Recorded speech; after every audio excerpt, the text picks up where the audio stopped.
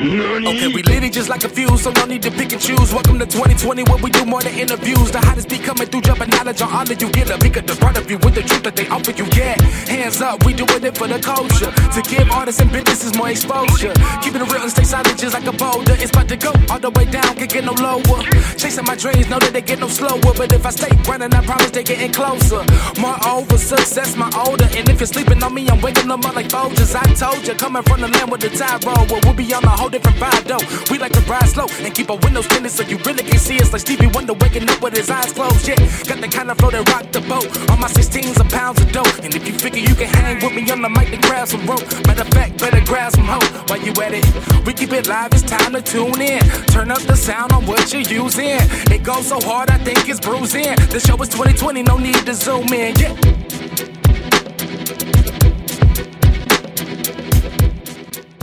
I was diagnosed with depression in college, right? Mm-hmm. And I describe mine as background music. That's where I am with mine now. It's background. It's like, have you ever been in a store and you didn't even realize the music was playing until you realized the music was playing? It was always there. It never stopped, but you didn't even realize the music was playing until the music was playing. That's how I am with depression. Like the sadness is there. It's always there. And most of the time I don't realize that is there until I realize that it's there. Certain things trigger it.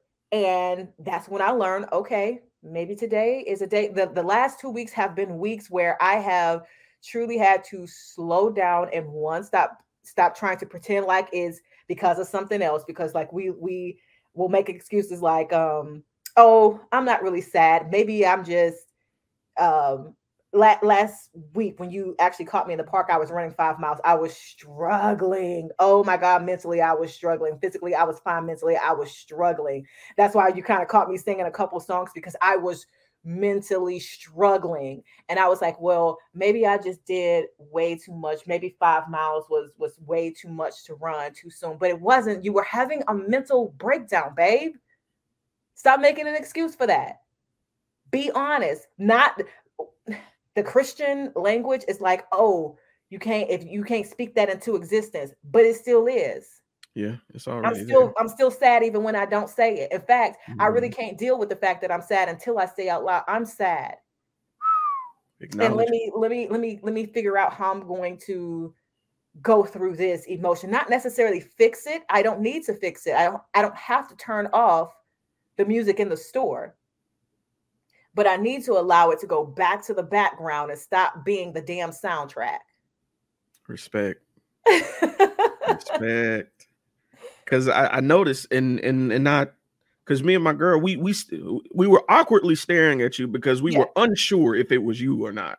Yeah. And I'm like, nah, she ain't running no park here. Not just randomly. You know what I'm saying? They're like, this personality is not right there. Yeah. And then she looked at you and then went to Instagram and held it up to you as you were running. And I was like, oh, yeah, that's her. Yes. One time for your girl and her detective skills. I love that. She was good. She's good. Good. I love that for her.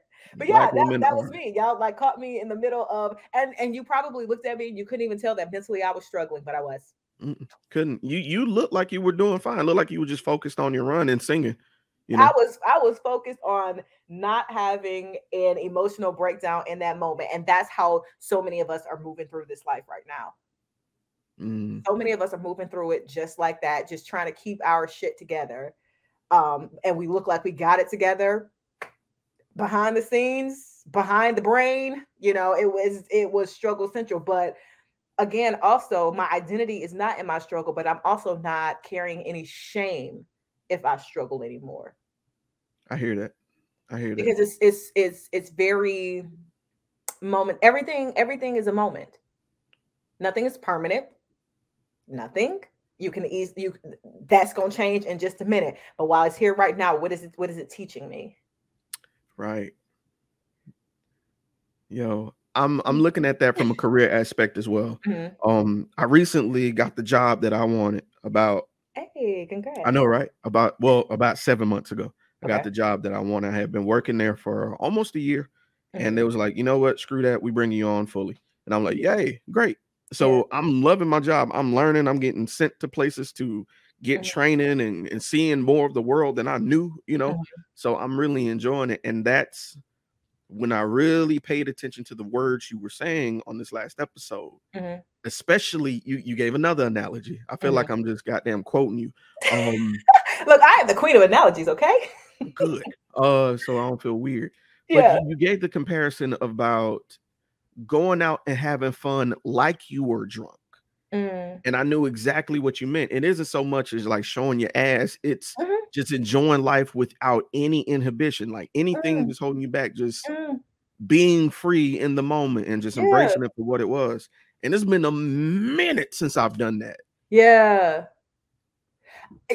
You know what? I think we all have, and recently, like, I wanted to go to Essence Fest, Mm. right? And I had the unique opportunity of not only having a place to stay that I did not have to pay for, Oh, all access to oh. Essence, like I had the dream situation, and one of my favorite artists, who's Lucky Day, I wanted to see him so bad, but I just refused to allow myself into a space with a bunch of people because I was like, nope, I will be way too anxious, I will not have a good time, blase blase. Like, I have come up with every excuse why I should not go and have the time of my life. Why? Talking yourself out of opportunities. That is Talking Jeremy. yourself out of a damn good time. Man, that is me to a fault. But Yeah. I've grown to embrace these two words. Mhm. Fuck it. Fuck it has been like the best thing that's happened to me. Babe, listen, Because fuck it is one of my favorites. like you do with people, I do with certain financial decisions. Like Mm, it could be literally to better something that I'm passionate about. And mhm, I will have buyer's remorse on it and talk myself out of doing something for myself. mm, And just, I want to say over the last month, I had my lady friend approach me and be like, yo, you take care of everything. mhm. It's okay. Yeah. And I found, and I started doing research on why I have such an issue of making purchases. It's trauma, just like you were saying. It was Uh-huh. growing up not having, and I when you know. do make a purchase, you feel like you're making an irresponsible purchase Mhm, because it could go to something that you need, but not knowing mm, you've already met all of the needs that you have mm, already. mm. That is, like, especially with this, like, rent increase, I'm like, "Oh," but you know what? What's funny is every time, s even with the rent increase happening, there was always a provision already in place. It's true. Like, that we are living in a time where we are so abundant that even if something, again, like the rent increase happens, there's already a provision down the line, and sometimes we don't see it because it's further down the line, but sometimes it's just having that faith until you get to that point. But we be trying to cross bridges long before we get there. that's Oh, that's why half of us experience anxiety. You don't need a pill for that. You need to stop living in a space where you haven't even been yet. Like, stop going over that. Like, you trying to, it's almost like, being at the bottom of stairs and just expecting to be at the top. Like, baby, you ain't even gonna try and walk up these stairs. You just like Harry Potter to the top. right. Look, you better Snap your stop pulling fingers. my card, cuz. Right. Let's go through the process of walking up these stairs. Our anxiety tells us that we got to get to the top, but it never breaks down the process of us getting to the top of the stairs. Just, the fact that we got to get to the stairs is all we know.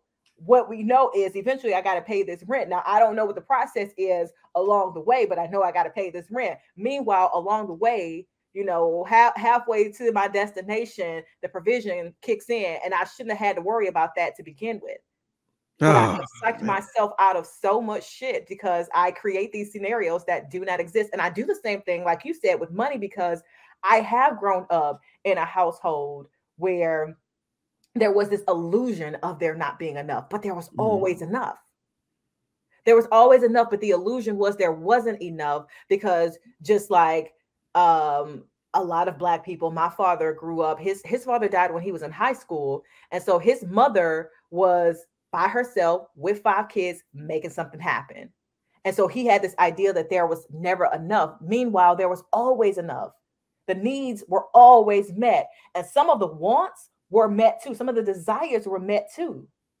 But he couldn't see that because he was so focused on, well, what happens when the next time I need? The next time you need is already covered.